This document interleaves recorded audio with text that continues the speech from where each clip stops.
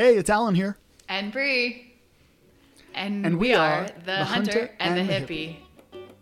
Connected through yoga and bonded by our love of the wild places and the love for outdoors, we've come together to share our conversations about life. Well, maybe more so what we've learned or are continuing to learn about life. And there's no one way to do it. Life, that is. And hopefully provide you with some teeny tiny bits of inspiration to connect deeper with yourself, others, and our great Mother Earth. All right. Enough already about the podcast. Let's just get to the podcast. Good afternoon. So you ran 0.0 miles today. I did. I ran exactly 0.0 miles, and not to be shown up by your 5.2 or anything, but.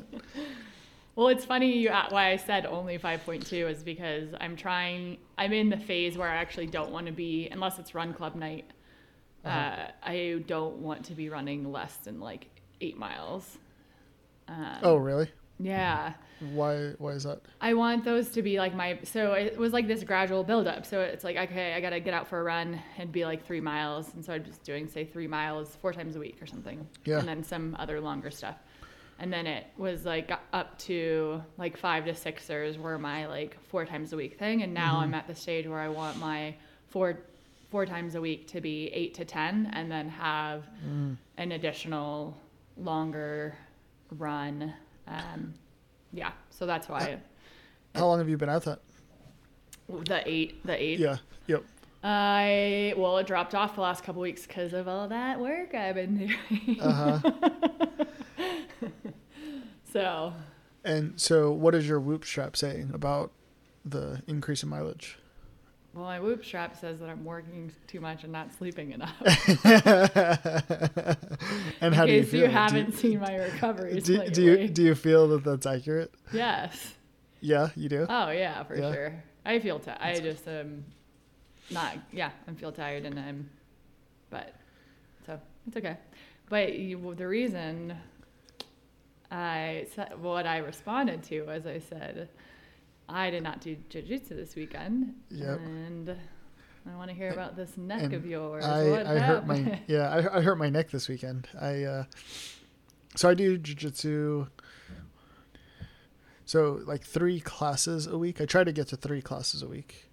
And then there's what's called an open mat. And that's just like where you go and you just practice what you've learned. And, you essentially, some people call it sparring. Some people just call it rolling. So it just depends, right? You should have like a goal in mind when you go to these open mats. But it's like your own goal. Like you're not going there for instruction per se. Mm-hmm. Like you'll learn things from people. Like they'll have stuff to share. So you will learn things, but you're not going there for like a class. Does that make sense? It's like a pickup basketball game. Yeah. Yeah, pretty much. Yep. Yeah, exactly. Like you go there to like play the basketball. Play the basketball. Yes. Yeah. Yeah. So you're going there to like do the things that you've learned, right? And just play the game of jiu-jitsu, not like, instead of like, to keep it on the basketball thought, is like you would go to your coach, what would it be, like your practice, and like you would do like dribbling drills, or like you would shoot from the free point, the free throw line or the 3-point line, right?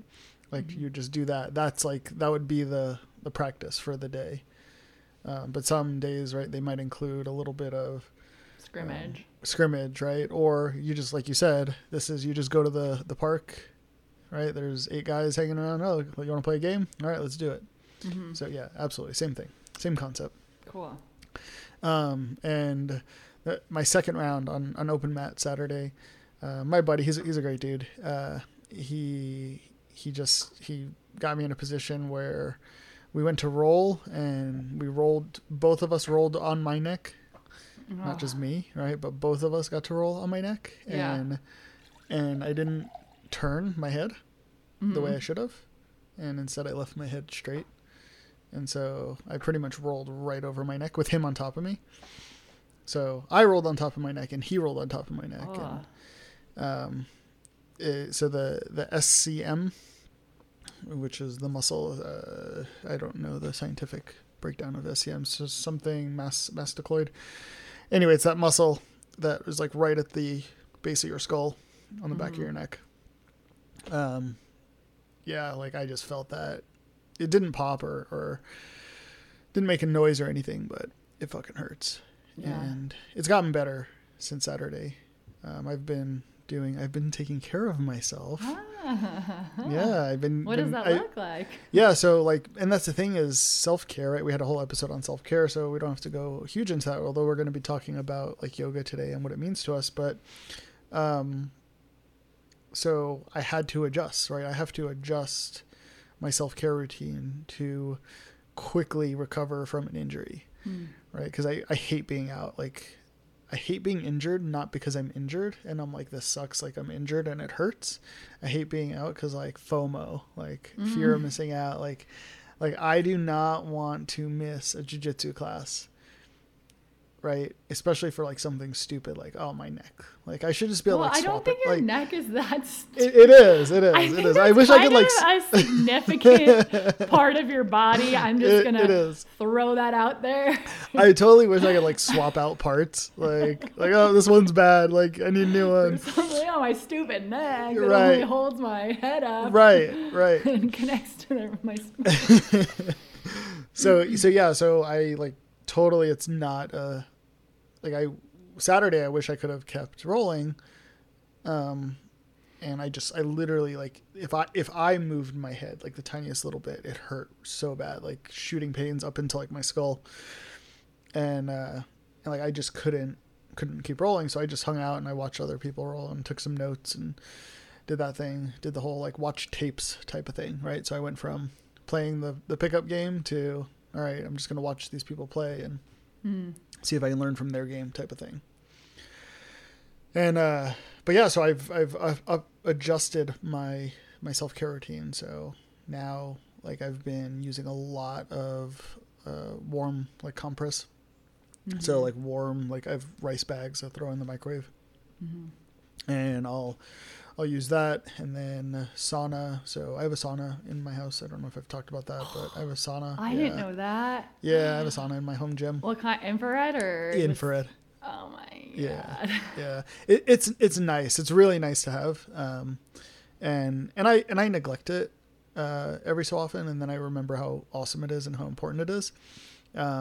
Every time you go to neglect it, think about me wishing that I had one and let that motivate you to go. Yeah, for real.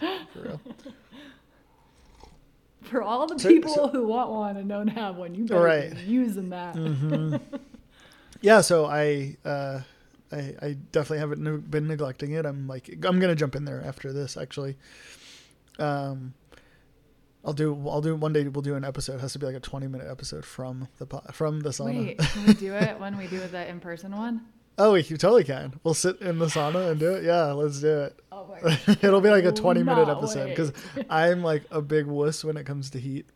So we'll go like start it in there and then come out. Be so chill. Yeah. So the sauna, like all the heat, like the infrared. For those that don't know, I'm not going to go through all the benefits. One, because I don't know them all, but one of the huge benefits of a sauna is that it actually helps create more red blood cells in your body. And if you don't know the importance of red blood cells and your breath, they go together because red blood cells actually deliver oxygen to your body and your body parts. And red blood cells are what helps like heal the like muscles and things like that. So I've felt a huge difference in like the 2 days that I've been in the sauna and been doing the hot compress. And then Advil, I do take Advil, so a little anti-inflammatory. And then just stretching. So I've been doing, it's funny, a lot of my yoga classes, well, I only taught Sunday and then I'll teach tomorrow. My yoga classes, I'll do a lot of things that I need in my yoga classes. Like I'll teach people. So, I was like, we're doing neck stretches today. And, so Sunday's class, we did a bunch of stretching the neck and that helped. So, I recently learned this one stretch to actually stretch those orbital muscles, that are right back there. And, like it's really helpful, really intense stretch. So yeah, that's been my self-care routine, is trying to like make my neck better as fast as possible before class tomorrow night, Tuesday. Because you don't want to do neck stretches in yoga? No, I absolutely want to do neck stretches in yoga. I don't want to have a hurt neck, so I can do jiu-jitsu.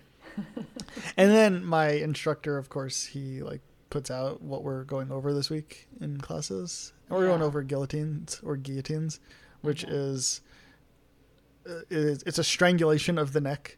Yeah. And it's like a compression of the neck. So like exactly like the thing I don't want to be doing. So we'll see. I might just take notes. We'll see how I'm feeling. I was going to say, maybe that's the universe saying you need to take a little longer with it. It might. Know? It's like, it might be. We'll see. This week, this is what we're doing, which is like, no, you shouldn't go back yet. Yeah, maybe. I'm stubborn though. Right now, like I know if I were to try it right now, so like I'm feeling so much better. So Saturday, if you're watching the video, Saturday I couldn't, like this was as far as I could turn my head to the left. And so now, without even like hesitation, I'm like almost back to full mobility of where I can normally turn, but I can definitely feel it pulling. And it's the compression that hurts, not the stretching. Yeah. So the stretching, like stretching into the side of the neck in any of these directions is totally fine, but it's the compression of it that, so like when I go backwards and to the side is where it really starts to get irritated and not be very happy. So yeah. Yeah, take care of that, please. Yeah, I will. So it's like my first like big neck injury in a while. Yeah. Yeah. And to everyone out there, I'm totally being like facetious with like the neck injury, and like, yes, I do hate being injured, but your neck is a serious one. Like, like neck injuries, I tell, like when I teach headstands in my class, I'm a big like warning guy. Like if you have any neck injuries, do not do headstands. Like headstands are awesome. They prove a lot of value. They have a lot of value. And but if you have even the slightest neck issue, they're not worth doing. Yeah, they're not worth exacerbating a neck injury for. I have no problems with headstands. I don't teach them anymore. I like stopped teaching them pretty soon after I started teaching yoga. Why for? Because you can get the same benefits from a handstand, from a forearm stand. And you don't have, because even though if you're doing it properly, your head is barely touching, like it's like almost hovering the ground. It's barely touching the ground for a headstand. But there's still an energetic pressure that's happening.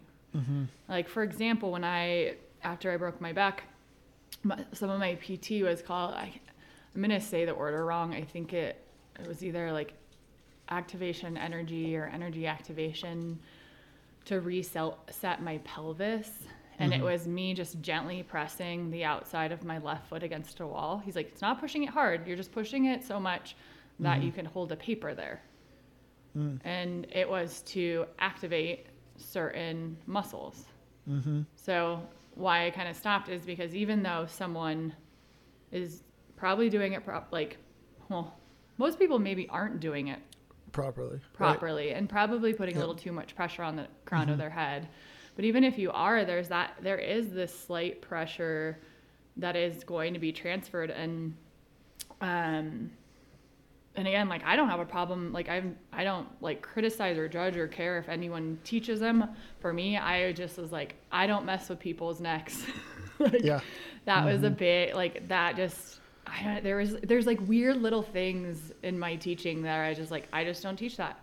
Yeah. And again, you can do that in another class, and that's great. But I'm staying away from that because again, people might not even know that they have issues going on in their neck.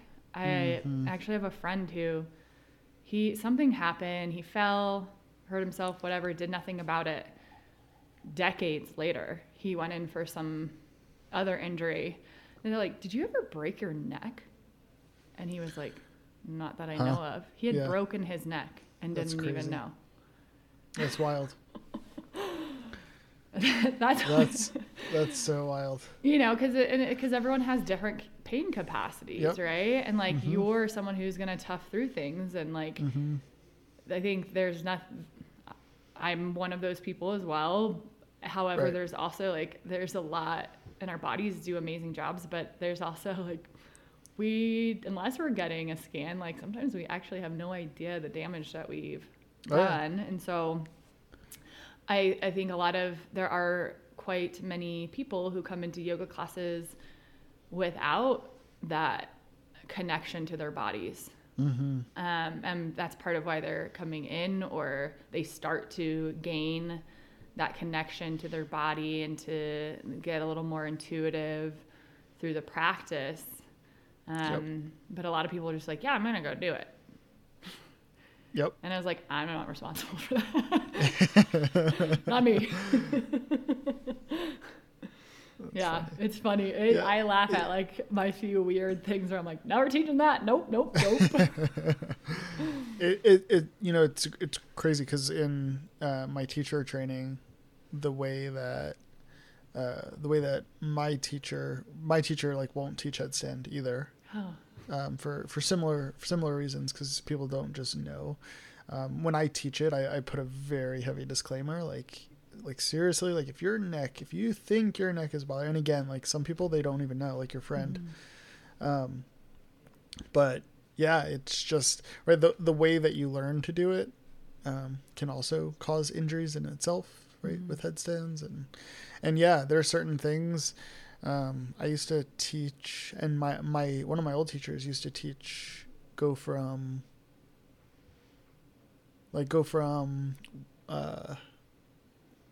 half moon Ardha Chandrasana, okay, into Warrior 3. So for those that don't know, right, you're essentially, your hips are stacked on top of each other in half moon, and you're flipping the hips into a flat position where they're even. So it's like external rotation into neutral rotation. Right. And like I used to have a lot of hip issues, and this was when I did like a lot of Ashtanga, and Ashtanga is so bad for you. But we used to do that, go from Ardha Chandrasana to Warrior 3, and that flip of the hips, and like I would hear my hips like click in that, and it's just because you have so much pressure on the one hip, and they're stacked and they're even, and then when you do it, when you flip your hip down to go into the Warrior 3, it's like you're trying to like catch yourself from falling, essentially. And yeah, it's not good for you. And there's a lot of things now that I don't teach because of the things that I learned about the body, that being one of them. It's funny you say that, because I am a little bit of a little neurotic when it comes to external and a rotation and neutral poses. And so that's all referring to the hips.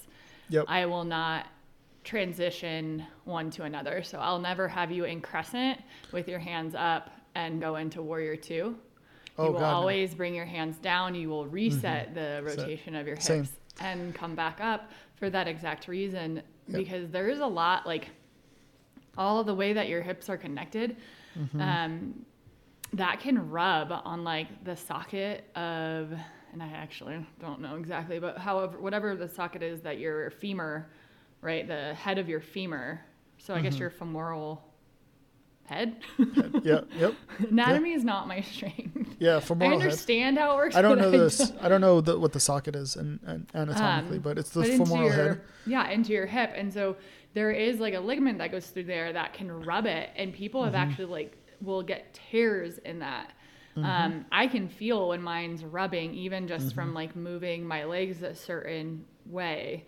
So that's when you were talking about rotating from Ardha Chandrasana to Warrior 3. I was like, yeah, it's like I just stick with the same rotation, or you're coming down and you're fully resetting the legs before 100%. You're coming back up. Even from Warrior 1 to Warrior 2, I won't do. Like they used to teach that as well. Like you just go from Warrior 1, and it's really interesting because if you really care at all about alignment and like how the way the hips work, is that doesn't work. Like the way, like even if your hips do move like that, it doesn't work because of the way that like you're supposed to be aligned. Like when you're in Warrior 1, your feet are hip distance apart. When you're in Warrior 2, they're in alignment, right? And that's because of the rotation of what your hips should be doing, right? So the end result of your feet is actually the determination of how your hips are moving, right? So to go from, this one pose where you're here and hips are facing forward, and then like you said, right, at neutral into an external rotation where you're just opening the hips up wide. Yeah, it's not good for you. Yeah. This is a different setup, and you're doing different teeny little actions in the body to maximize those opening. But yeah, I love that you said that. It fills my heart. I know this one's not a crowd pleaser, but I don't teach pigeon very often. Oh no. And everyone wants pigeon. Wants pigeon, and they just want to lie in it and just bathe in their sensation junkie, like shoot up their pigeon, Why don't you teach it? That is like a staple. Every class of mine, there's a pigeon. do figure 4 on your back. Same pose. Figure Same 4 pose. on your back. You get to control what's happening as opposed to your entire body weight. And then honestly, I think big thing being in the climbing gym teaching, where you have a lot of, and this is a generalization, but a lot of dudes with hips that aren't flexible and like real sensitive knees. I was like, ooh, I don't want someone's knee to just like pop out. And there's different ways you can set up pigeon that support it, right? And that's why I don't blocks. It's not 100% blankets. that I don't teach it, but I'm like, if you can get the same thing in a figure 4 on your back, like great, because I also have very loose hips. So for someone like me, we've talked about this in a past episode, where you can't just fall into your flexibility. Pigeon probably isn't great for me because I'm overstretching my hips at this point, right? I'm actually not engaging the muscles to support it. I'm just like allowing myself to kind of just fall into my my tendency, I guess you would say. Yeah. And you're falling into your ligaments, and you're falling into your tendons, and and women have their especially now that we're more active, and a lot of our back problems are hip related because our hips come out further. So we have all of that, everything that connects is traveling out more. So it's kind of like basically getting stretched out more just naturally. And the movements, right, of sports, of running, all of that has a lot further to travel than a male. And so that's where it's like women usually are more flexible in it, but is that necessarily like the best thing for them to just like, again, be a sensation junkie and just like sit in it, fall and lie into this pose where all of a sudden the ligaments are getting even more stretched out. But I love it. I love the pose. It's one of my weird things where I'm like, I'll do it every once in a while because I know it's a crowd pleaser, but I was like, figure 4. And when I teach it every class, and I always say 2 things. Like, first off, if you're in pigeon, right, it's an active pose, right? So if your right leg's forward, right hip back, left hip forward, protect the knee, pull the toes to the knee, right? Like, because you don't realize the stress that you're putting on the knee either. People think that it's just this hip stretch, and it's not. It is, right? Like, it's not a knee stretch either. You're just putting pressure on your LCL, your lateral cruciate ligament, right? It's inside or medial. I don't know. Stupid anatomy. We one of the ligaments on the sides of on the inside of your knee, right? You're putting all sorts of pressure on, and so like I always like cue to like do these things that protect all of your ligaments, hopefully. but again, like I see people on camera like just like falling into it, and I'm like, guys, like quit it, you know. And like I try to like get people to like see, and one thing that is hard, why I do miss teaching in person is, it's hard to see and feel like, you know, I love being able to touch my students in the sense of yoga, right? Because I can feel what they're engaging, and like, especially when it comes to their hips, like you know, or like if you can see it also, you can go and like if you tell someone, pull your right hip back, a lot of people don't know where their right hip is. Like, meaning they can point to it. Like they know, like physically, like they can point to where their right hip is, but they can't control their right hip. And a lot of people get into yoga to start, right, getting more in tune with their bodies. But you'd be surprised, like pull your right hip back, and people just don't move, or like they don't understand what you mean in that cue. So like I love being able to just like just even just touching, right? Like, you know, this as a teacher, right? Just like going up and like putting your hand on the hip, or putting your hand on shoulders. Like, you don't have to even make adjustments. It's bringing their awareness to a specific part of the body that they are not aware of yet. And then they like shoulders are a big one. Like, you can go up to someone's shoulders who like they're standing there with their shoulders up by their ears, and you're like I just look at these people and I'm like, oh my God, you look so uncomfortable. And you can just go up to them and you don't have to do anything. You just put your hands on their shoulders and they just instantly will put them down. And then they're like, oh, is that what that's supposed to feel like? So yeah, I don't know where I'm going with this. What were we talking about? Total pigeon. Pigeon. So yeah, so with pigeon, I will then say, like, also is available lying down figure 4. And right, I tell them this is the same exact pose as pigeon, but people just love being in pigeon. You're so right. I know. Right. And like, this is the same exact pose as pigeon. It just gives you full control of the pressure on the hips. And, you know, and I still cue them to like pull the toes towards the knee, because it still puts pressure on the knee. And yeah, people just still love pigeon. People flip over into lying down figure 4, but I love it. I love it. I love teaching it. And it's a gem. I think I had one student who used to be like, can we please do pigeon? I was like, all right, I'll do one just for you. You go to pigeon, everyone else goes lying down figure 4. I was like, when I say figure 4, you can do pigeon. Yeah. No, and I get it. It is more, I mean, unless sometimes I'll do a class using the wall, and then you could do a figure 4 with less effort. But I think people like the idea of like relaxing into the pose. And so I get, like, when you're doing figure 4, your arms have to be more active because they're drawing it in to deepen it versus your body deepening it. And yeah, but I know they're going to get pigeon in your class or someone else's class. So it's like, well, I don't really need to teach. Let their knee pop out in someone else's class.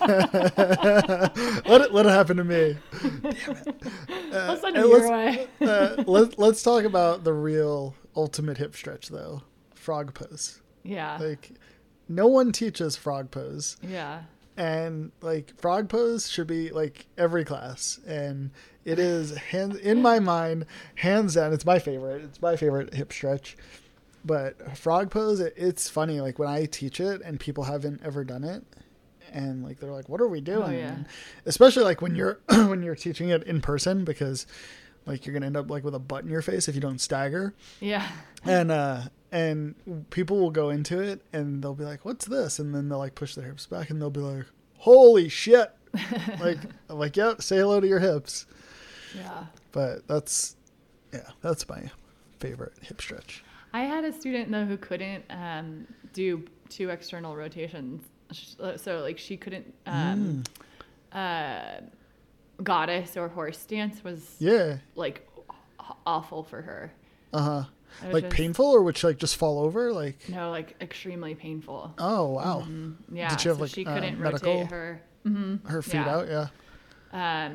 She just was like, I hate, like, she's like, it's so painful. I was like, don't do it then. Gosh, why are you telling me this now? Like, how long have you been doing this? Yeah. And I was like, but it makes me sad because I'm like, yeah, frog is like, Oh, I love it. Yeah. Like, frog, goddess even, right? Just goddess, you have to like rely on your balance too. Mm-hmm. That's why I'm not like, goddess is fun, but like frog, Yeah. you just get to go to your knees and just Chill. breathe into the hips, press the hips back, and and you just get to see your life flash before your eyes. It's fantastic. Well, I think those are more I mean, because I guess it depends what part of the hips we're talking about, right? Because like everyone's like, oh, pigeon's the best hip opener. I was like, oh, like a warrior two is a phenomenal hip opener. You know, like it's just depending on what kind of rotate or like what kind of opening or what part of the hip you're kind of focusing on. But Yep. let's breathe a little bit and then we can keep talking. All right, cool. Let's do it. This is the new. Let's breathe into the hips. This is the new Breathe- thing. Where oh, we talk for Gosh, 30. maybe talk you for should lead it. You should lead it today. Oh, what, you crazy? You just. All right, I just I'll felt give it a when you shot. said All right, breathe you're into doing the journal hips. prompt then. Okay, I'll do the journal prompt. How do you breathe into your hips? Yeah. My hips don't breathe. I love saying that when I remember, sorry, little quick tangent. I remember the first time I heard that teacher say, breathe into your hips. And I like, lifted my head up. We were in Pigeon. And I'm like, huh? Like, what do you mean breathe into my hips? Like, I don't understand. My hips don't breathe. My hips don't breathe. What do you Now mean? they do. All right. Loud. All right. Alan's doing the breath today. Bree has put me on the spot. All right. So we're going to breathe into the hips. And I know your hips don't have lungs, so don't worry about that. Well, what I want you to do first is if you're driving, okay, so don't crash. Okay, if you're driving, don't crash. Don't close your eyes. So I'm gonna give everyone the cue to close their eyes here in a second. But if you're driving, don't crash. But what I want you to do is, if you're driving and you don't have a stick shift, definitely relax your left leg. Just like let it just go to the floor. It might be relaxed already. Your knee might fall open a little bit depending on your hips, right? For those of us that are hanging out, just listening, what I want you to do is come into frog pose if you have the ability. Go to frog pose. Okay. So if you don't know what frog pose is, look it up. Or Bree is going to potentially demonstrate. No, I can't. But I'm going to go into it. See, Bree, you shouldn't give me this Bye. responsibility. Bye. All right, so go into frog pose, right? So if you've never experienced frog pose, so I'm gonna cue you through it with my voice. I can't demonstrate. So what I want you to do is start in a wide-legged stance. So get into a really wide-legged stance. I want you to turn your heels out, turn your toes in. Okay, so you're in a huge wide-legged stance, heels out, toes in. So then what we're going to do is we're going to hinge from the hips and fold forward, bring our hands to the ground. Okay, hands to the ground. Now we're going to walk our hands forward. We're just going to walk our hands all the way forward until our knees come down to the earth. So at this point, you should feel and look a little awkward. Your knees are down on the earth. Your feet are wider than your knees. Okay, so there's a bend in your knees, but your feet are wider than your knees. If you need to bring them in slightly, do that.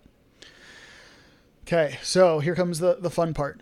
What I want you to do is pull the belly button to the spine. There's a natural curvature in the lower back, and it's like dipping down. I want you to try to remove that. So try to puff out the lower back just a little bit. Okay, pull the belly button into the spine, and then we're going to press the hips back towards the knees and say hello to your hips.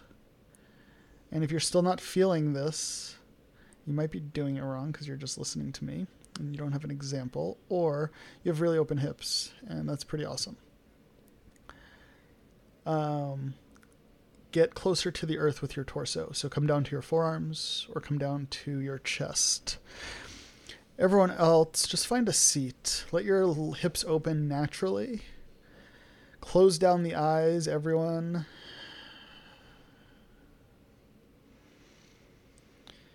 And just take notice of your breath, where it's at.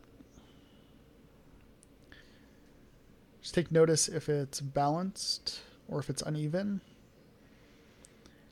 If you're in frog pose, there's a chance that it has become shallow. So you're at this point where you're just breathing to survive. You're breathing just in your lungs, in your heart area, in the upper chest. Okay, what I want you to do now is start to extend that breath. So everyone, no matter where you're at, no matter what position you're at, even if you're driving, everyone take a big inhale, long, big inhale. Fill all the way up into the belly. Continue out the nose. We're going to exhale.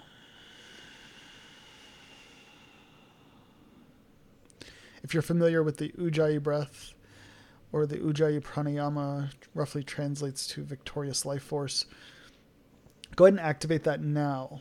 If not, don't worry about it. Just continue with this breath. Big inhales through the nose all the way into the belly. Big exhales out the nose. Make sure as we exhale, we're deflating from the belly.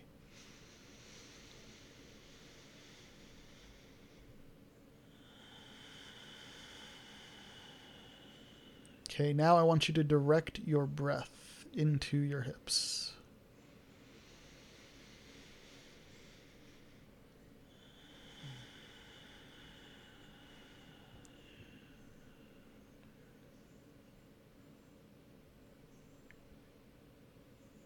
If you're in frog pose on the inhales, maybe we come about halfway out of the pose just slightly, so release some of the tension on the hips. As we exhale, we sink deeper into this pose.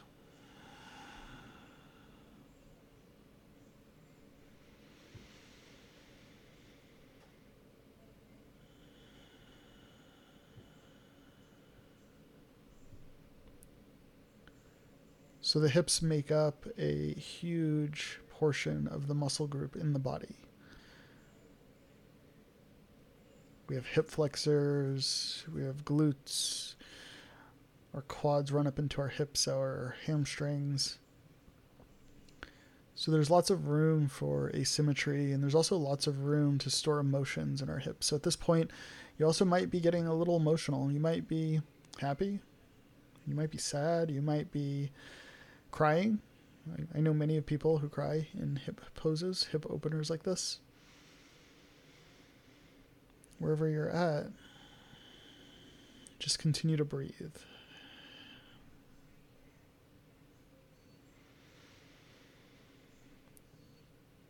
If you're in frog pose, what I want you to do on your inhale is slowly make your way out of it.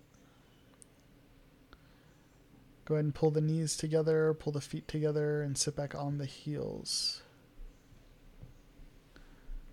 Go ahead and keep the eyes closed. Stay with this breath. Big inhales. Big exhales.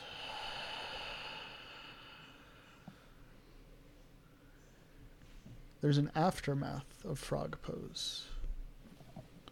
There's feeling, there's sensation after frog pose.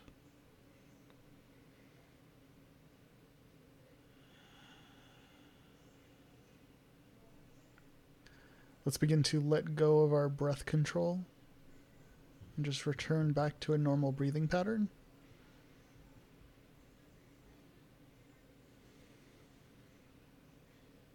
And everyone, we're going to take one big inhale through the nose. Loud, audible sigh out the mouth. Go ahead and blink the eyes open. And return back to the episode. Thank you. Thank you. How are those hips feeling? Double whammy, breath and hips. Yes. After my run. Yeah. How'd you know? That's when you need it the most, right? Yeah. So, you also mentioned, right? I think we're going to talk a bit more about yoga today.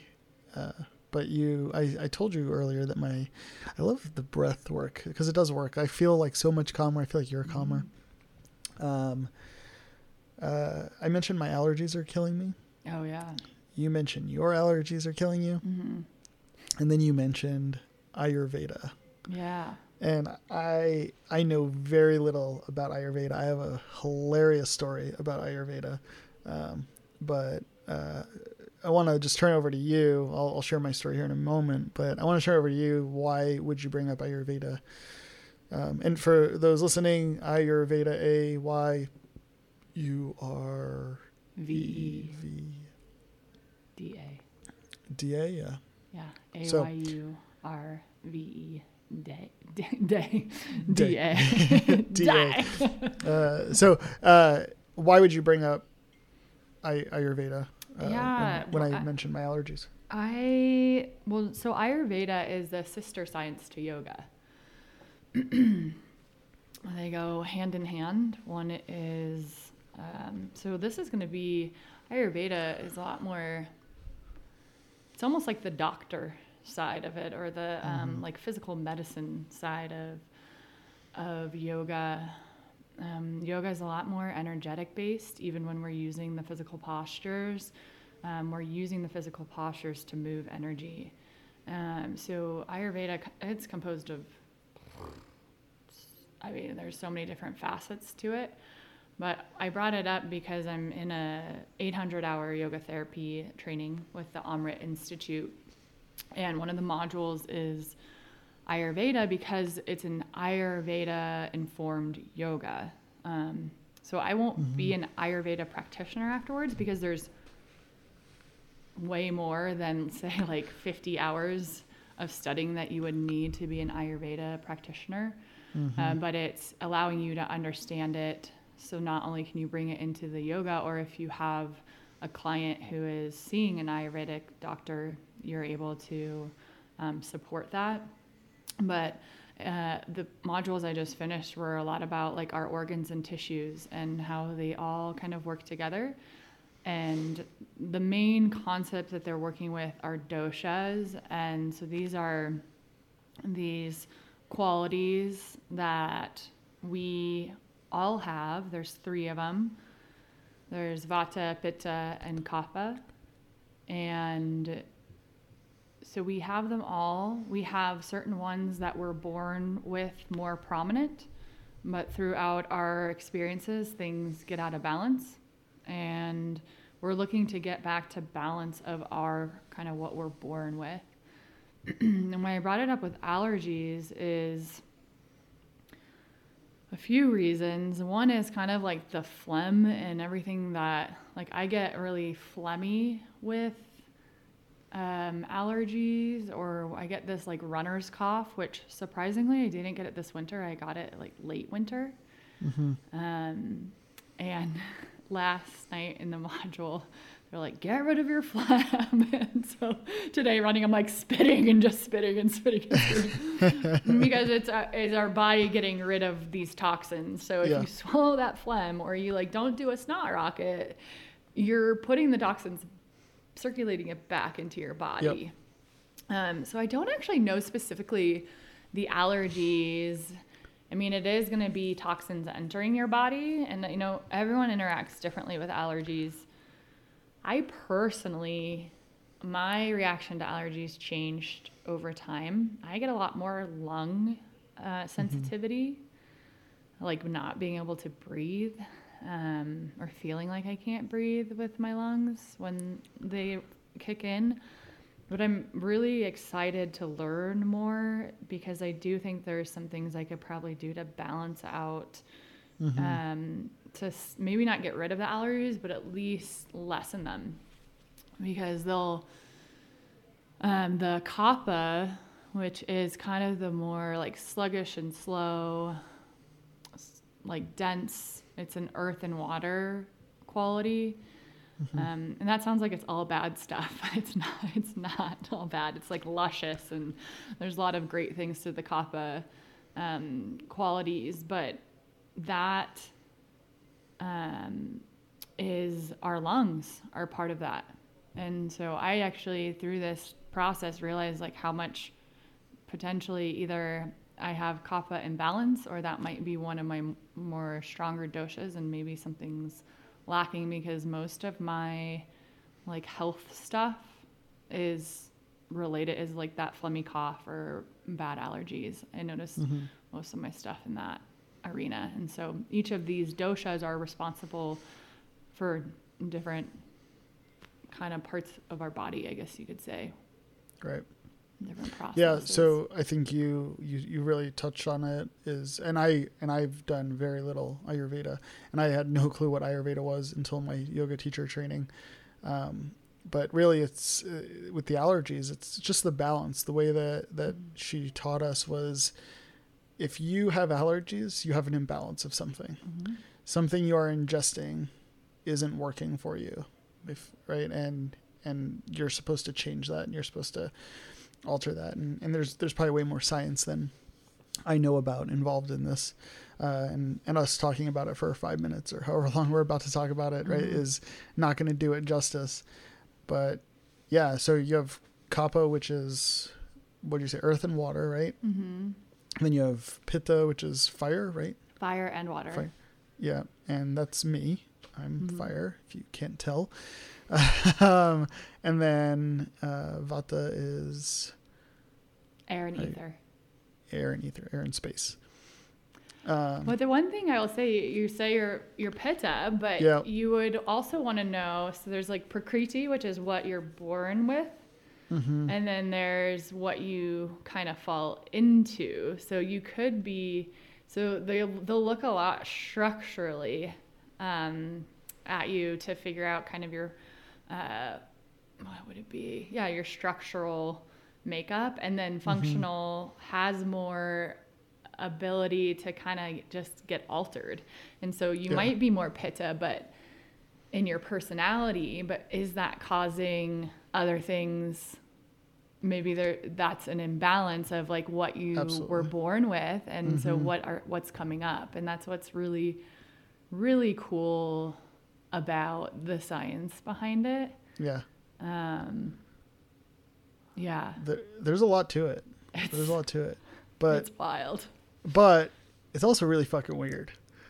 Because I'm going to share my story. Yeah, share your story. So this teacher who taught it, I have no, I'm pretty sure, oh yeah, you know what? She's like an OR nurse. So like, and she talks about, she really loves the mixture of like functional medicine, like Western medicine and right, like the Eastern Chinese type medicine, which is part of the Ayurvedic medicine. Right.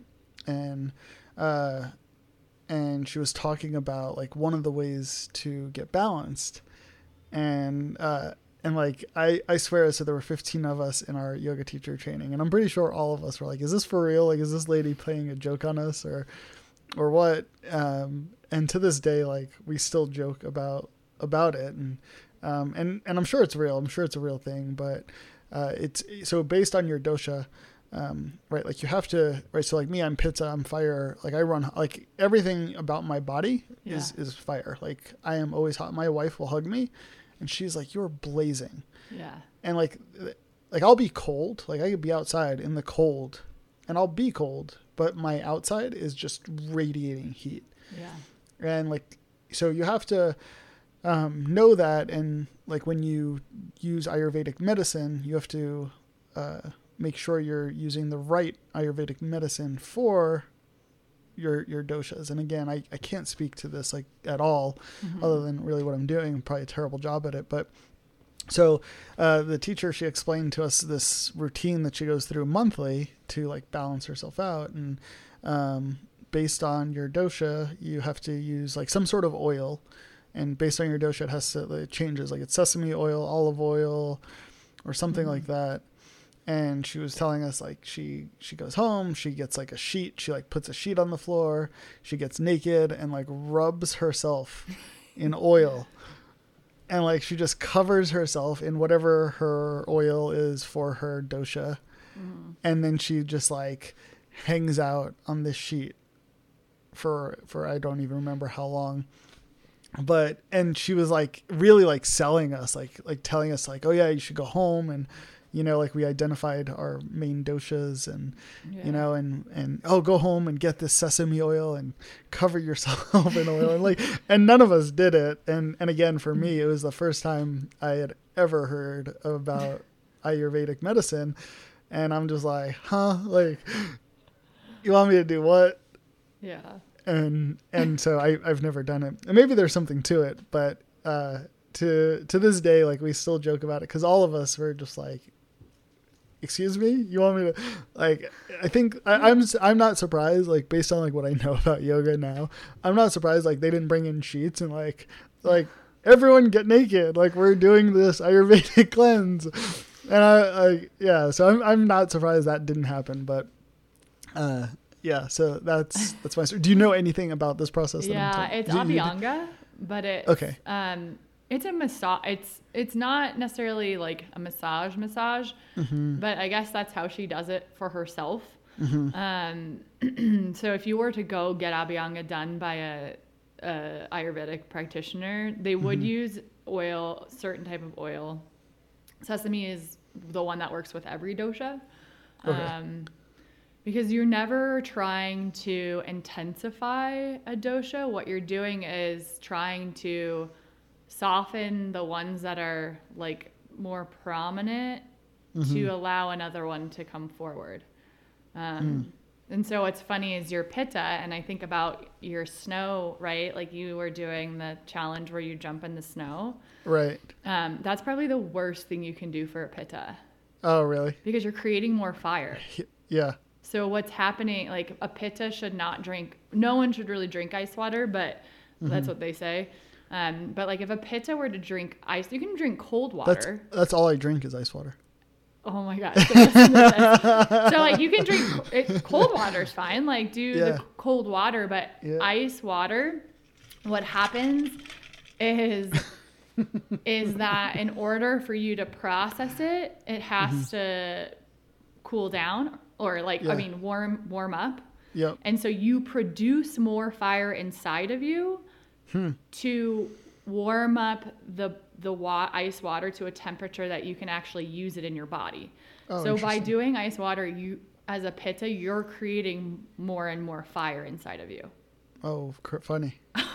That's crazy. So that's why the science is like so fascinating because you think, oh, okay, like I run hot, like I should cool off. And it's like, well, how does that work? You know, and a lot of it's actually just managing Vata, which is the air and ether space, is so all disease is related to Vata in some way. And that's because too much air for say like a fire will it's that balance of like it can either way too much could blow it out, or it spreads it, or not enough makes it go out. So there's like all these things that how it interacts. I don't know. It's interesting, but I forgot how I got started. Oh, the Abhyanga. Yeah, I wonder though if it like creates like, is there like a craving? Like, cause like I get what you're saying. Like it creates more fire, but like ice water is just like what's good to me, and like. So is there like a craving, like as a pitta? Do like I alcohol once good for you? I'm sorry, say that again. Was alcohol once good for you? Oh God, no. Alcohol is never good for me. Never was good.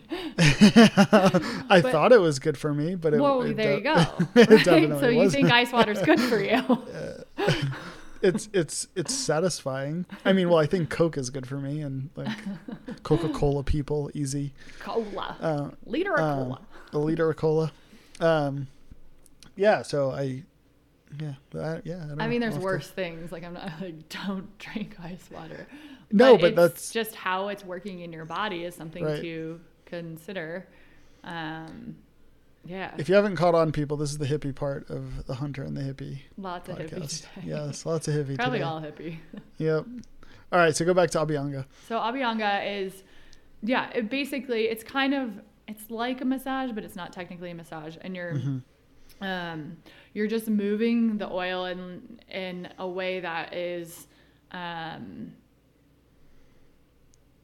like I don't even know because I just like learned it briefly, but it's usually performed by someone else. So that's what I was gonna say. Are you rolling out the sheets tonight? She probably could. Maybe she was like doing it on herself, on her arms and like legs. But I've never heard of like you just like rolling your sheets. Oh yeah, she was like the way she made it sound was like she's like, I get naked, I go, like she like her husband, she's like, yep, my husband knows like this is like my time, and like Yeah. I'm just, she's like, I get naked and I just cover myself in this oil, and I was like, Hey, this is fucking strange. Live it.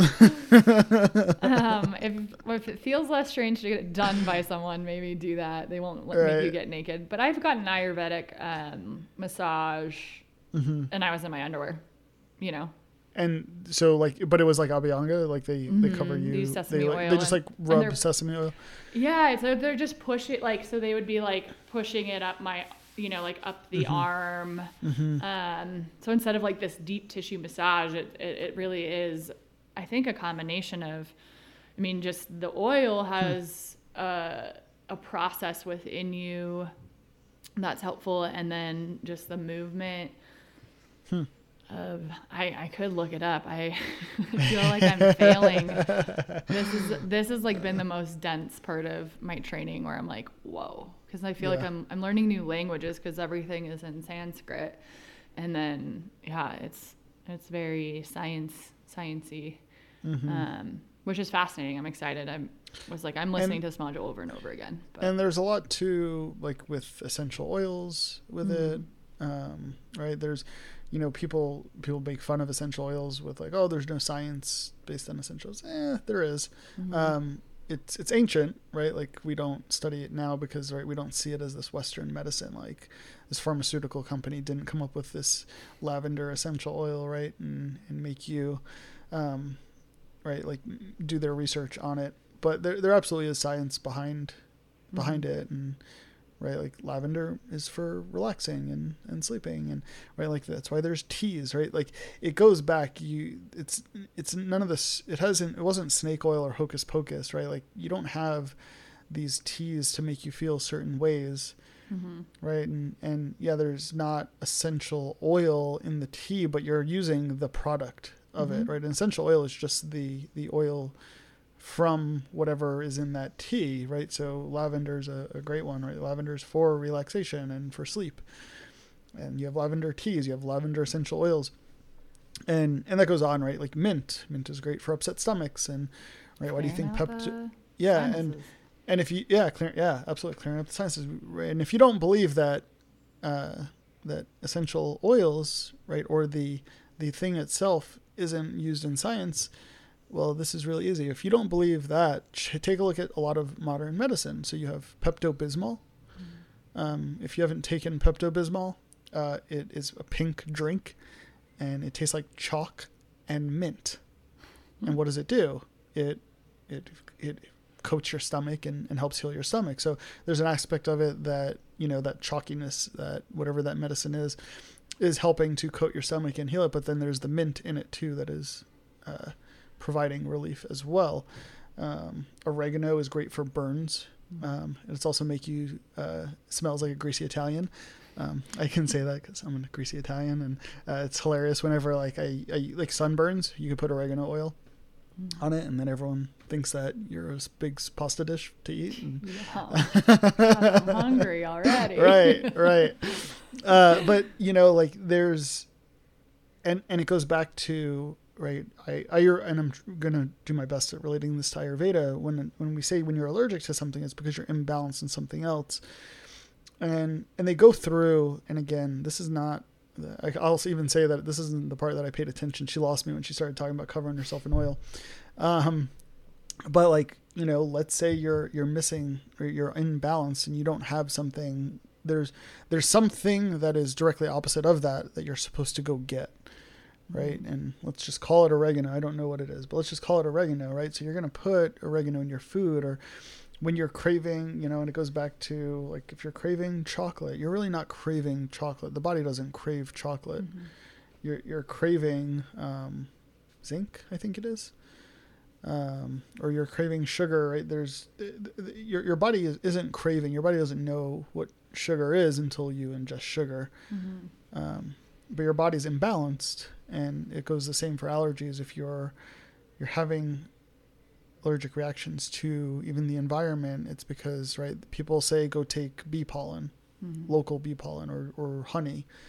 local honey, and that's supposed to help because it's supposed to help get it into your system and help balance you out. And when you don't have it, it's like this attack on your body. But yeah, that's the best that I can explain it. But so my point is that these essential oils, right? There's a science behind it. There's everything that you're talking about. There is science behind it, and it's even prevalent in Western society, right? It's not this hocus pocus, and there's definitely something to it that we should be. And that's what I did like about her in what she was talking about, is that she was an OR nurse. That's one thing I do remember. And I was like, oh, that's weird. Like, you're this OR nurse who's clearly sees the benefit of Western medicine, right? Like, they're not holding lavender essential oil under your nose to try to keep you out while they're cutting into take your appendix out. So, and she even said it. She said there's definitely a balance, and that's where society should be moving, is more towards, right, like bringing all of it together to make it. I've met a lot of medical professionals who but dove into more holistic practices and Eastern medicine practices because of being in the medical profession and seeing the gaps or the pieces that are missing from it. And I know one of my students, he was like, I used to use essential oils in the rehab center, when he was working with rehab patients for brain injury and things like that. And this is one of my favorite things to bring up around like yoga and medicine. So I can't remember the name of the medical symbol, but it's the two snakes. Oh, yeah. That the nurse's symbol. What is it called? I forget what it's called. It's the nurse's symbol, though. Yeah. It's like what the old time nurses used to wear on their hat. Yeah, so there's two snakes that intertwine through each other. There's like wings that kind of come off the top, and then there's like a pole that goes through the center of the snakes.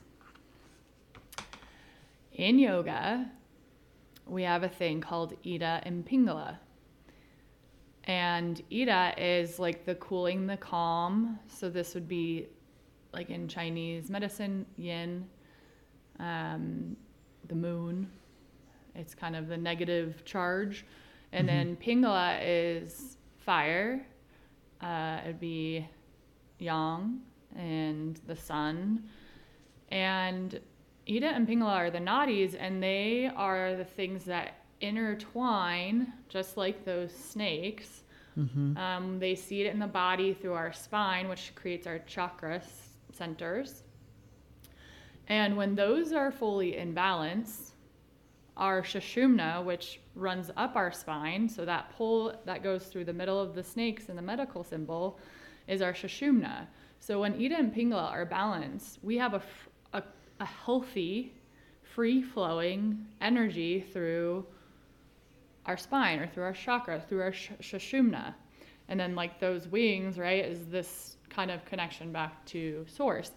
And so this symbol has been around for eons before, but it's like, that's where I'm always like, the yogis knew something more than, right. They didn't have the modern science to prove it, but they're saying the same things, this idea of balance, and so it's like when there's too much Pingala, people are anxious. When there's too much Ida, people are depressed. And so we go between the two, we intertwine. This all is a dance, a play together. But when we're our most healthiest, right, and the symbol for health, medicine, is this exact symbol, is when those things are balanced. And I just love that example because like anyone who's science-based, it's like, well, where'd they get that? Because this is what it actually means. Right. And the third eye, that's another one that's really fascinating because the third eye is about like an inch or so in from the center of the forehead, and it goes into your midbrain, which is where fight or flight lives. It's the HPA axis and the pineal gland. So it's where our circadian rhythm is managed, all of our hormone balance is managed. And so again, yogis have have been bringing awareness to the third eye, like, right, for this feeling of peace. Well, Yep. that's exactly where the fight or flight is being managed, right? Like, Right. it's just super cool when you And it's housed from, so like you're saying, it goes to the center, but what is connected to the center of the brain? The spine. And then the spine goes down, and your vagus nerve, right, is what also controls your central nervous system, which is part of the fight or flight. So again, it goes back up that spine, like you're saying, taking that interweaving. So there's so much to exactly what you're saying, right? With, right, like, yeah, getting the mind right, what you're taking in up here, right, what's going on throughout the body, throughout the chakras. So yeah, and when I you agree. said, you were talking about in the breathing into our hips, and, you know, like the emotions coming up at the hips, the second chakra is the center of the pelvis. Yep. And that's our like personal relationships. It's sexuality, it's sensuality, it's creativity. Yep. So yeah, that's where our Yeah. emotions are held in that second. That's exactly where it's held when Yep. you think about chakras, you know? Yep. I try to, it's funny. I'm not going to say dumb it down, but I try to make yoga less hippie-ish. Right. And I think we've talked about this before. Right. And that's because I'm trying to make it more accessible. When you start talking about a lot of the stuff we're talking about today, right, when you start talking about chakras, like you lose people. Like for some reason, people are just like, oh yeah, no. Right. Because again, you can't see it, you can't touch it, you can't feel it, you can't operate on it. And you lose people. But what you can do is you can show them how they exist. And it's amazing, like, by making someone breathe into their hips, and then they start releasing these emotions, right? Like it's powerful. And then they're like, oh, what was that? Right. Then they start asking questions, and you can absolutely start breaking it down like you just did. Yeah, a lot of my work, especially with Yoga Nidra, is the science gets people in. I say this is anyone who's one of my clients or students, like, broken record, but the science is what gets them in, the experience is what keeps them in. And so a lot of times I have to step forward, I have to move with science just so people will listen. But then once they start experiencing it, they don't give a shit about the science anymore. Right. It's like, oh, okay. Right. And that's the thing is, like, once, and I'm not religious at all. And I think there's something to that, right? That you have these people who have experienced God, and who are we to say that they haven't? Right. And maybe they've experienced something that has brought them closer to a God, their God, multiple gods, whatever, right, that is. And that's the thing, like, yeah, science goes far, right? Like, science shows you a lot. Science is real. Right, science is real, but Whose so science is real, though? yeah. But experience shows you, right? Like, it exposes, right, science. It when the first time I ever realized how, it's funny that we talked about pigeon pose. The first time I ever realized how powerful my breath was in pigeon pose. And it was when I first started, not when I first started, but like probably like a year in, and I couldn't lie down, right? I couldn't fully deepen into my pigeon pose, and my teacher was like cueing me, like sort of like what I did with you, like, come halfway out of the pose, breathe in, sink deeper into it, come halfway out, sink deeper into it. And it was just that. It was like that for like 3 or 4 minutes in just one side. And by the end of that, I was lying completely flat. I started like forearms on blocks. And just the power of the breath, and the power of just using the breath to breathe into my hips, and fire up the chakra, and, right, like, allow whatever was going on in there to do the work, was just amazing. So you could talk about it, right? You could tell people how powerful their breath is, but when they experience it, there's something there, and it's pretty awesome. Yeah. Caduceus, CADDECIOUS, DUCEUS. Okay. Yeah. Yeah. The medical symbol. I don't know how to say that word. But yeah, it's the School of Nursing, and most medical organizations use it. Or in Greek mythology, it's known as the staff of Hermes, who's the messenger god or the god of medicine. God of medicine. Yeah. Yeah. Yeah, I'm sure there's a whole bunch of research into it, but I know you asked what the name was, and I was like, I have to look this up now. Yeah. I feel like I always, whenever I talk about it, I ask, and then I never remember it. No, Yeah. well, how are you going to remember that name? I can't even say it. Yeah, Science right. is, Snake staff isn't wings. real. Right. Come on. Oh, no, it's so interesting. When you're talking about, right, you say chakras and people just like, tune out, like, but showing them how can we bring it to them in a different way. And it's been really fascinating to reflect on my yoga teaching journey. Because I do think as a practitioner, it's different than teaching. Because I have I mean, this summer is a perfect example. We were talking about what is yoga unit, we do our self-studies, whatever that looks like. And it's not always stuff we bring to our classes, because I think for both of us wanting to make it more approachable. Yeah. I have gone off the deep end though. I do it in some classes. But I finally was like, I don't care anymore. Like, that is and it's more of just because I'm just over yoga being a fitness workout, and I think it has been, I would bring in different philosophies. So I still do. It's not just yoga. I'll bring in something from a book I'm reading or something from the I Ching, but I just, so much of the power of the practice is lost by not bringing those teachings in. And I think when you say this, you're like, I'm not religious. I even reflect on my own relationship with religion. I was very turned off by it. And it's fascinating to see as my spiritual practice has deepened, and I've opened myself up to even just bringing those practices more into my classes, like how that's changed my relationship with religion. And it comes back to that. All of these, they're all saying the same thing. They're saying it differently, and it's getting interpreted differently. But I don't know what I was going to say there.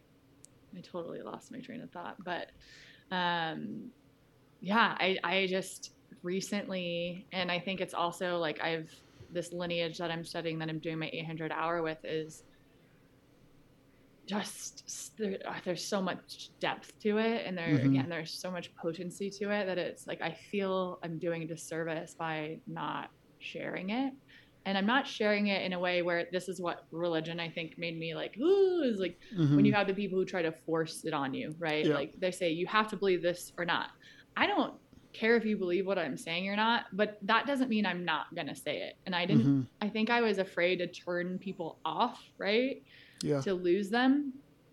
But people are going to hear what they need to hear when they need to hear it. Absolutely. And so I could not say that and have the same effect, Absolutely. Yeah. I feel so much more freed now that I've been able to bring more of that depth into it. And that's how I started, is because it's like, it became a fitness workout for everyone. And it's just so much more than that. And as teachers, if we're not making it more than a fitness workout, we're really doing a disservice to the practice. Absolutely. Yeah. So first off, I do want to address something you said, and I know, right, like your thoughts are exactly what you said. Right? You're not going to say that, but you're also, and you've said it on other episodes, is like, if this is what gets you in the door, then great, right? like, let's get you in the door. But, and I've had multiple students tell me like, oh, I just came here for a workout. And now they're like lifelong students. Yeah. They've been practicing with me for 3 years. And they're like, I don't even care if I sweat. And I'm like, good. Like, it's not the point. Like, hey, if you sweat, great. Like, that's awesome. Right? Like, please, like, yes, get in a sweat. Like, yes, you came here to get flexible. That's a whole nother issue. I had someone just recently, Alan, I need yoga. I need to get flexible. I keep hyperextending. I keep getting hyperextension injuries. Then you don't need flexibility. Over flexibility. Well, yeah, that's what I said. I was like, well, then you don't need flexibility. Like, you need strength. Mm-hmm. You know, so we don't even know what we don't know. Like, we don't even know. Like, we're like, oh, I'm hyper flexible. I need you. Like, you know, and people are we're telling this person, you should try yoga. Mm-hmm. And no, yes, you need yoga, but you don't need it because you need more flexibility. Mm-hmm. Right? Flexibility is actually your problem. And I've talked about that in other episodes too. Right? We need mobility, flexibility, and strength. And if you're hyperextending, you don't need flexibility. You're good. You're plenty flexible. We need to work on getting you stronger. But yeah, you're right. Like I've actually started. I haven't gone off the deep end where like that's it, because I still want to. I feel like maybe I can't say it all the time because sometimes I'm at a loss for words, but I need to figure out a way to say what's off the deep end in the shallow end, or like put some floaties on people and then push them off into the deep end and like have them figure it out. Like, so I appreciate what you're saying, because what you're saying is so true. Like, there's times, and sometimes in my classes, I'm like, you know what, fuck it. Like, I'm going to talk to you today about your locks, your bandhas, and the importance of them. And I know people are probably like, huh, like, we're doing what? We're locking what energy? How? By what? My sphincter? What? Like, you know, like, people are just, you know, they're going to hear what they're going to want to hear when they need to hear it. And you have to put it out there. But my thought is, how can I make it so that more people are going to hear it? Mm-hmm. And how can I, Ashtanga yoga is the primary form of yoga that I learned with. And if you've been to my classes and you've been to Ashtanga, I've had people say to me like, oh, you went to Ashtanga? You have an Ashtanga background? Because my classes are very much Ashtanga based, except I actually care about your body. Where I feel like Ashtanga, I'm sure they care about their bodies. But it doesn't seem like it. Ashtanga is really like violent. It's like a violent yoga. I call it violent yoga. Ashtanga is so mean. But yeah, like, I think that like you have to put a pretty bow on it in a way that is like, here, like, you want to open this, you want to understand it, you want to read it. And yeah, and it's still a task because it doesn't get everyone. You know, but it's funny because I was so hesitant to, and again, I bring in other philosophies. I'm not just, doing yogic philosophies, but I have been taking on a little more education components into my classes. And it's very, I still think it has a little bit of bow and it's softer, but it's like my gateway into then maybe talking about a little more esoteric type stuff. Mm-hmm. I'm fascinated though by how well received it is. And so I see that as like, wow, my mind was actually creating these stories about what people will be turned off by and not turned off by. Yeah. And what I think is really significant is, and I'm not tooting my own horn, I'm speaking for like even you, is just who we are as people. And because we connect with the people who are coming to our classes, when we can bring in that kind of esoteric, like off the deep end stuff, it's not scary or like, what the heck, because they've connected with us as people and they're like, oh, they're like he hunts. Like, Yeah, they're he does normal. jujitsu. Like, They're normal. yeah, I she's can like listen to type what 2 they're fun. saying. Like, Right. okay. She's Yep. not just like sitting and meditating all day, right? You know, and I Right. think Yeah. that's really where it's like, no, I'm embodying this, right? Mm-hmm. Like I'm embodying that you can, what this podcast is about. I'm embodying that you can be more than one thing. The That hunter like and the hippie. esoteric isn't just for the Yeah. hippie or the monk, or it Right. can be, you see how that exists in your own life. I mean, Mm-hmm. they're all just questions of that lead us into personal growth and in whatever we're wanting to grow in. Yeah, 100%. And I want to bring up politics really quick. We don't have to dive into it, but I do, because exactly what you're saying, I really feel like, in the political climate that we've had in the last few years, and probably even now, we've very much become the party. Mm-hmm. Or no, we haven't. No, that's a lie. We haven't become the party. We think we've become the party. Mm-hmm. And we think that we've become, well, I'm a Democrat and I'm a Republican, and because I'm a Democrat, this is everything that I have to agree with and go with the party, and well, I'm a Republican, and this is everything that I have to agree with and go with. Where there's the things that make up, or that we believe make up, these party lines are exactly that, right? They're the hunter and the hippie, Mm-hmm. right? The hunter is conservative for some reason. I have no clue why. Right, and then Because the they're hippie, conserving land. right, yeah. The hunter is conservative, and the hippie is liberal, and and that's part of also, like, I want our discussions, and we've had discussions on our show that aren't politically charged, but are made politically charged outside of our show.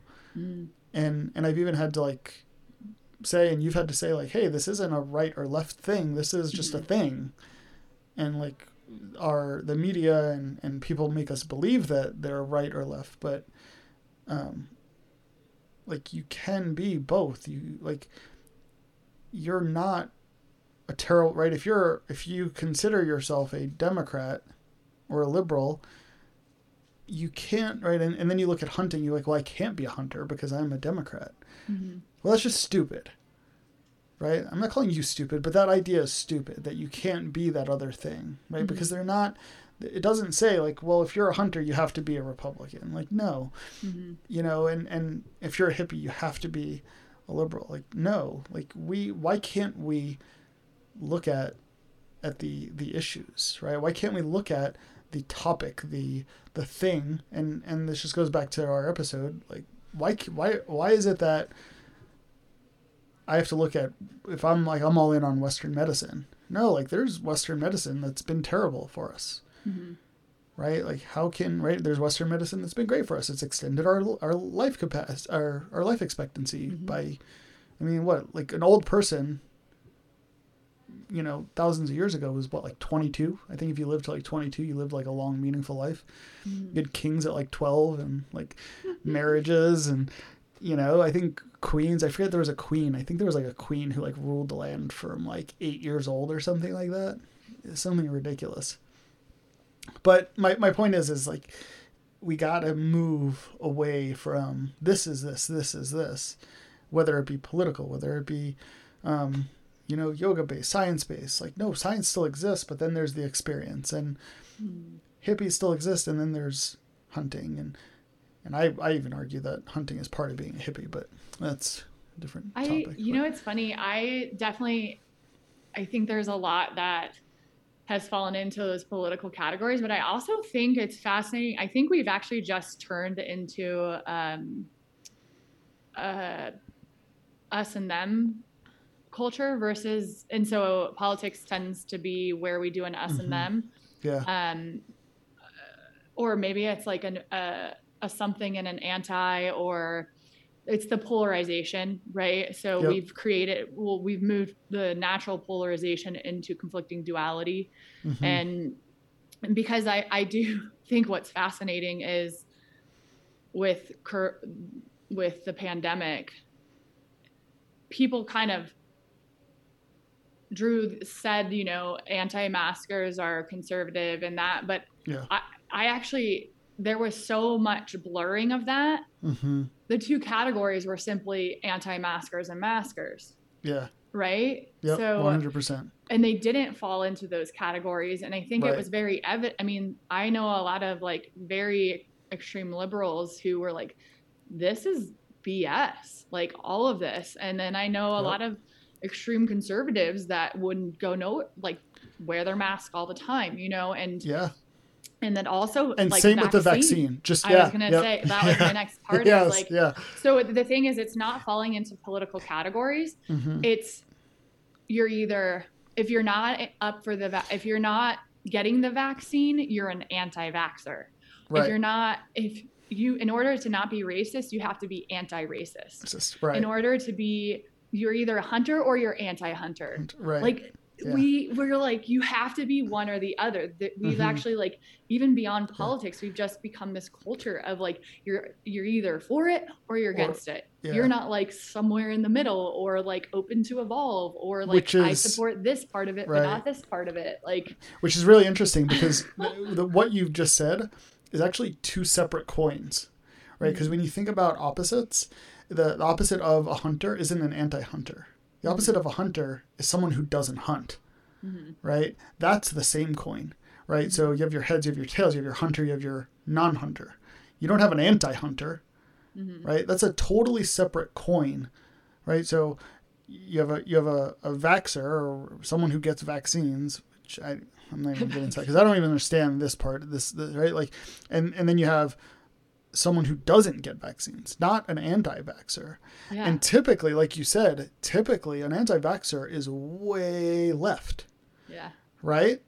Like typically, right? Like it's that hippie. I don't need a vaccine. My kids aren't getting vaccines. And you see a lot of anti-vaxxers in Boulder. And Boulder actually has become such a... I have a funny story when I moved here. So Boulder has become really like the what am I trying to say? Like the image for anti-vaxxers, because when I moved here, I used to work with small businesses. I used to work with doctors' offices, and I was in a doctor's office talking to a doctor. He was a pediatrician actually, and they do a lot with vaccines. And he's like, "Oh, where?" I told him that I just moved here, and he's like, "Oh, where'd you move? Where'd you move to?" And I told them where I live. I live in Erie, Colorado. And for everyone who doesn't know the geography of this, so I live in Erie, Colorado. I live in Boulder County, but I don't live in Boulder. And the doctor says to me, he's like, "Oh, so you love Boulder, but you believe in vaccines."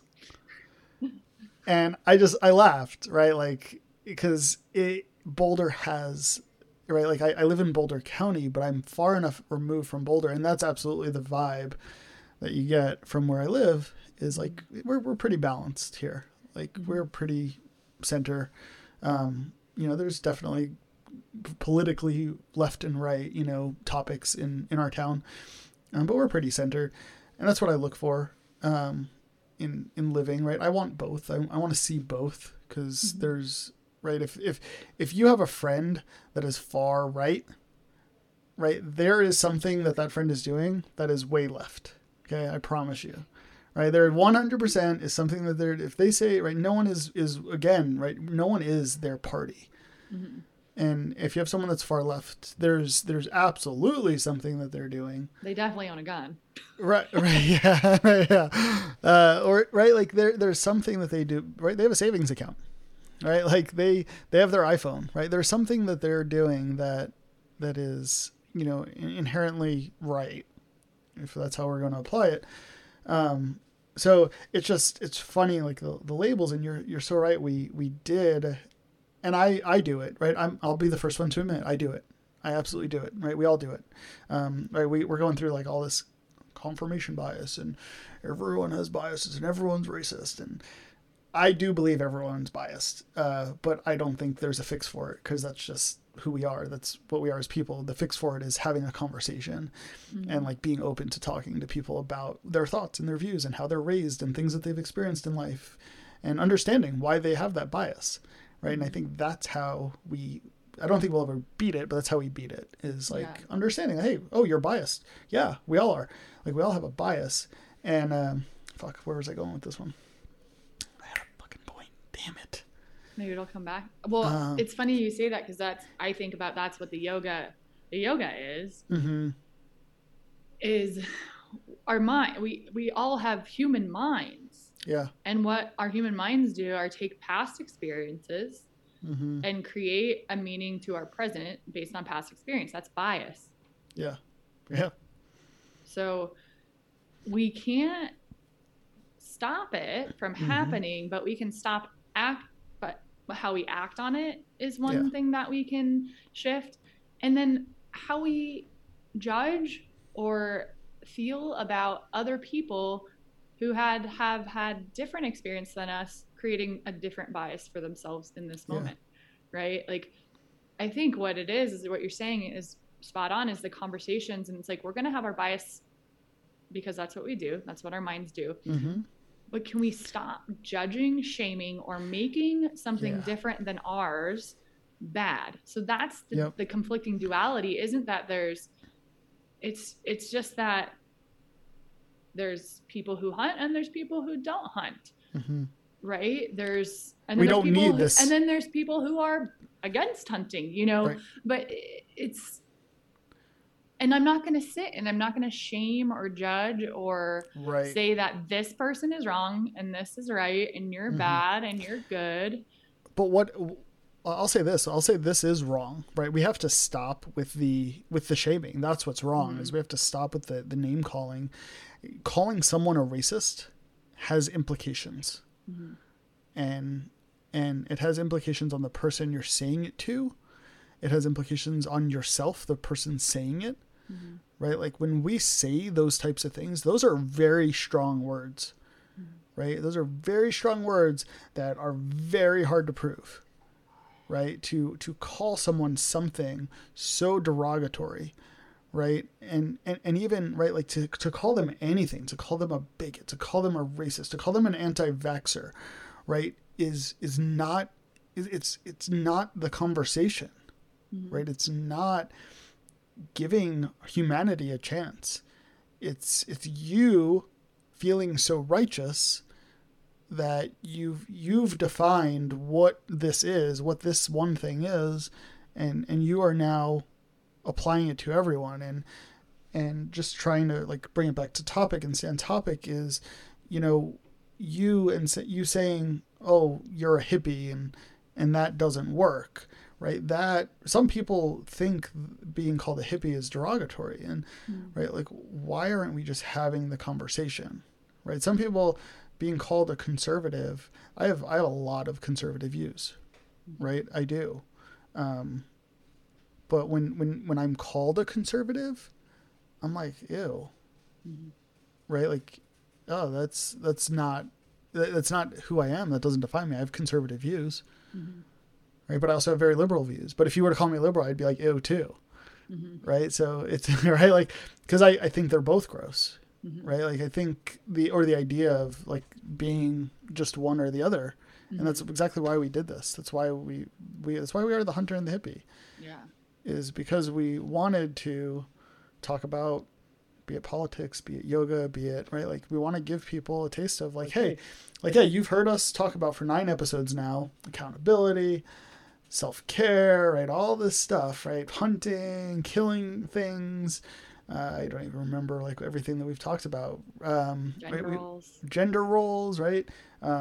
We've talked about yoga. We're talking about yoga more. Like, we want to give you what is actually going on in life, right? And to say that you're just one thing, it's crazy to me to be like, oh, I'm this. Well, no, and not. That's, for me, that's yoga. Like, that is the yoga is, we're none of them.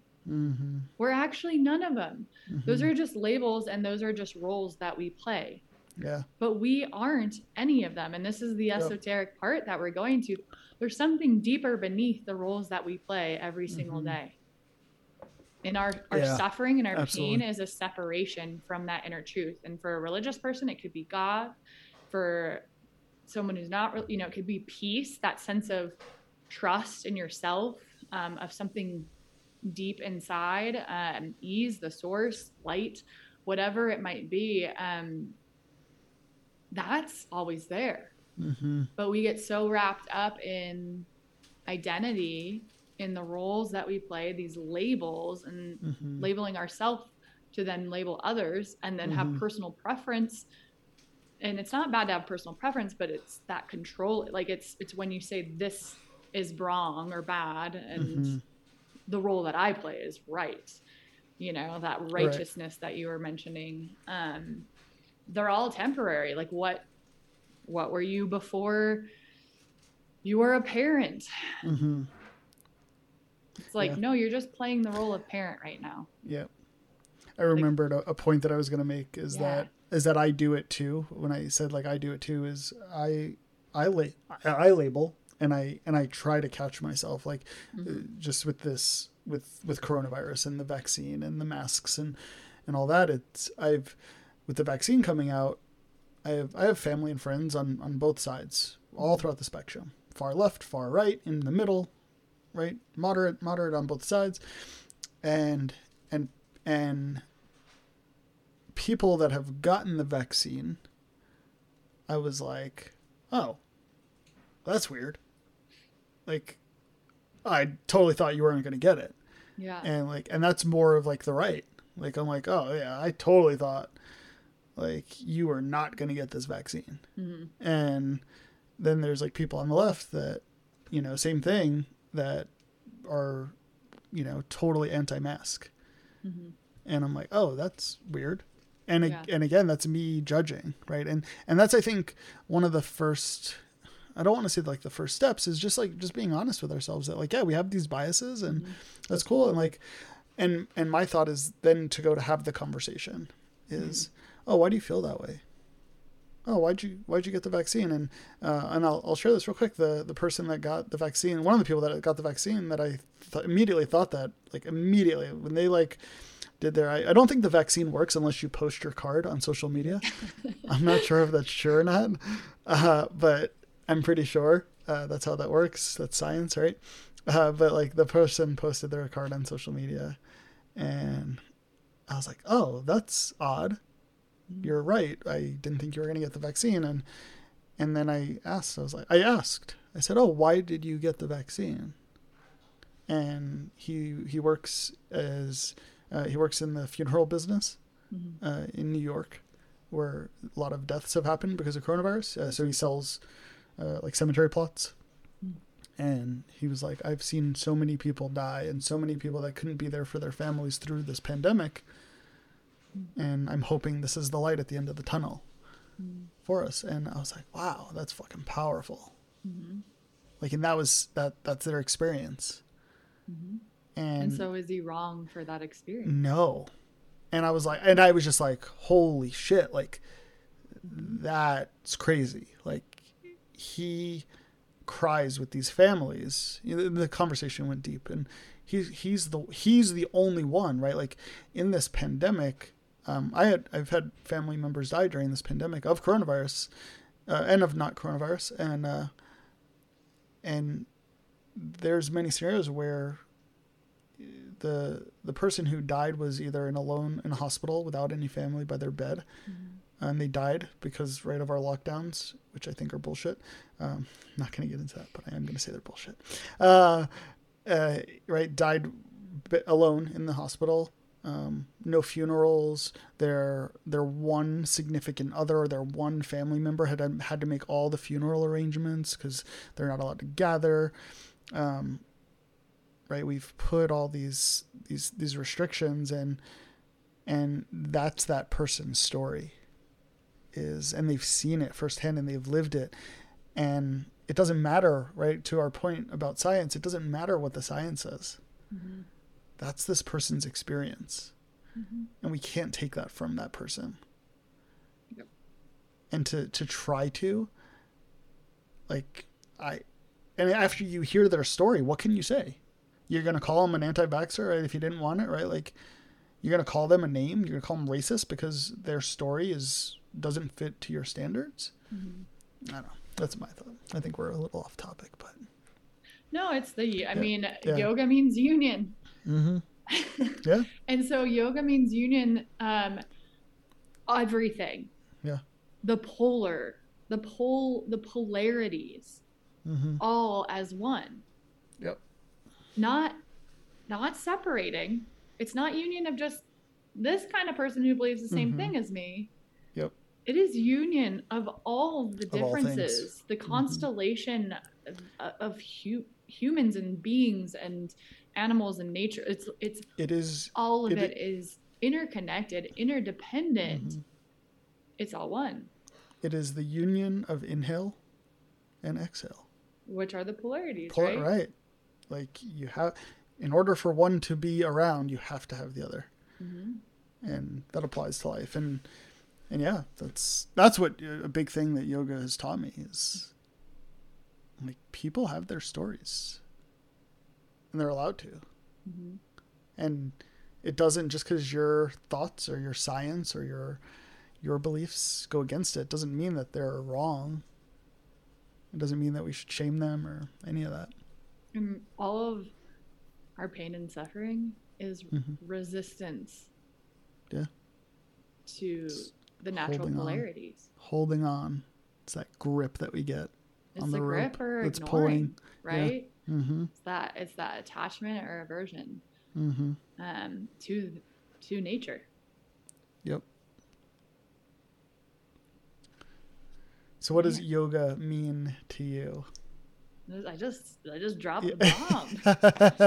There it is. Yeah. That's what it is. I mean, that's what the practice is. That is what I love about, again, this lineage that I've been diving deeper into, different from what I started my yoga training with. I've done a lot of different trainings and mentorships, and now with the yoga therapy program, it's through the Amrit Institute, and it's the reason I went into it is because of my own experience with it and deep connection to it. And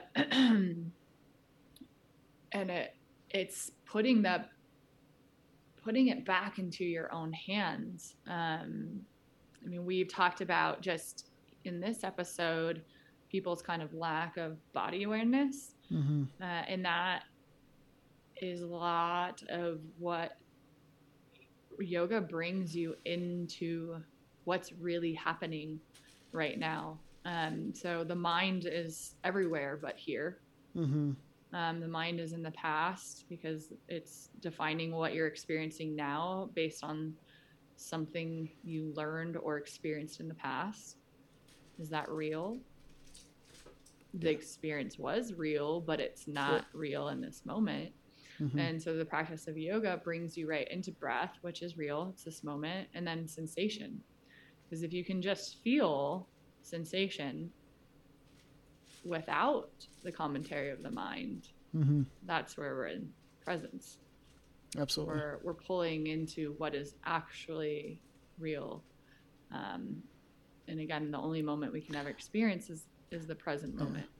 And when we're in that moment, there's freedom. Right? You lose the name calling, you lose the judging, right? You start to think, oh, that's a different thought. That's a different concept, right? There's freedom to explore, right? When you don't have your truths, I always like to talk about, right? There's two types of truth. So there's big T truth, and then there's little T truth, and most of what, right, we often confuse the few, and all of us do this, right? It's an overgeneralization, but it's not, right? It's everyone does this. We often believe our little T truths are big T truths.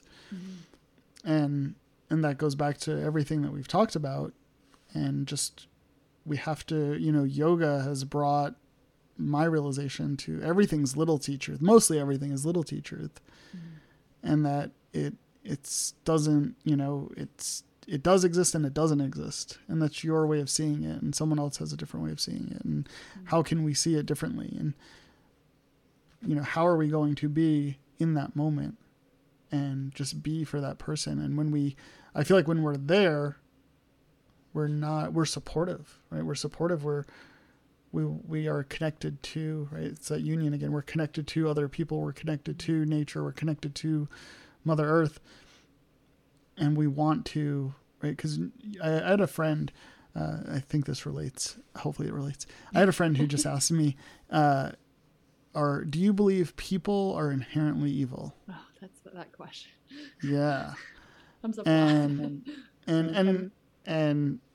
and he was baiting me because he had an experience just recently where that's what he believed.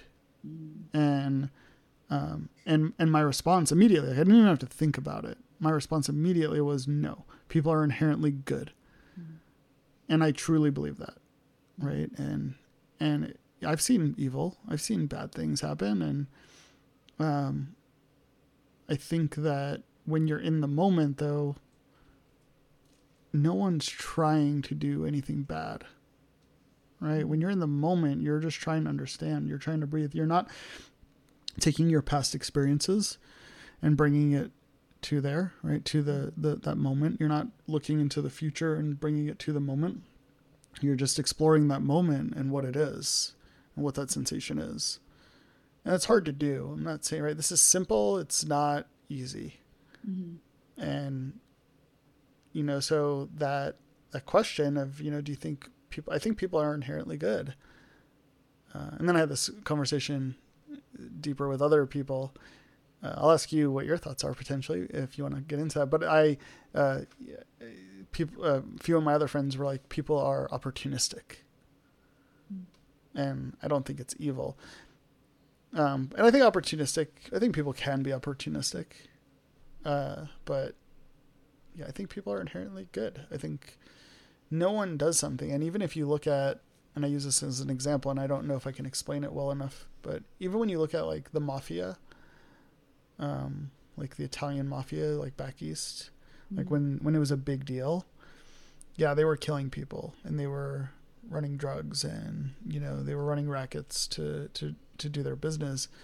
But, and I'm not justifying their actions in what I'm about to say, but what they thought they were doing good for their community and their people, right? It was never malicious. It was never intended to be malicious. And they killed people because they went against what they thought was good. So yeah, I think, and I do think that there's inherently bad people out there, right, who are just going to do, but I think that's the exception. And I think the majority of people are inherently good. What are your thoughts? Well, my dharma from if you didn't listen to last episode, my dharma is to see the best in people. And so I think that in itself just kind of sets me into, I believe that people are inherently good. And even the ones that you said, small percentage are inherently bad. I don't believe inherently. I don't believe the big T truth of all of us is that peace, is that oneness. And it's when we lose that, when we get distracted from it, when we forget about it, when we get so absorbed in the unreality, is when people do bad things to other people. When we act out of alignment with the big T truth. Is that, for me, the big T truth is that oneness, is the source, is peace. And that's the only thing in us that's permanent. Yeah. Everything else is impermanent. Our body, my body looks different than it did 20 years ago, and it's not going to be here 100 years from now. So why am I so deeply attached to my experience in this body as real? Yeah, absolutely. Yeah, see, absolutely. off the deep end there. And then we can use that idea in a powerful way, and the powerful way is that what we're experiencing is an unreality when we're not in tune, when we're not connected to the big T truth or breath or prana or like life force energy. But that means we can also since everything we're experiencing from the mind is an unreality, but we see it as our reality, we have the power to create our reality. Absolutely. So what is the reality you want to create? Yep. Do you want to see the world as inherently bad? Mm-hmm. Okay, well, that's what you will experience in your life. For sure.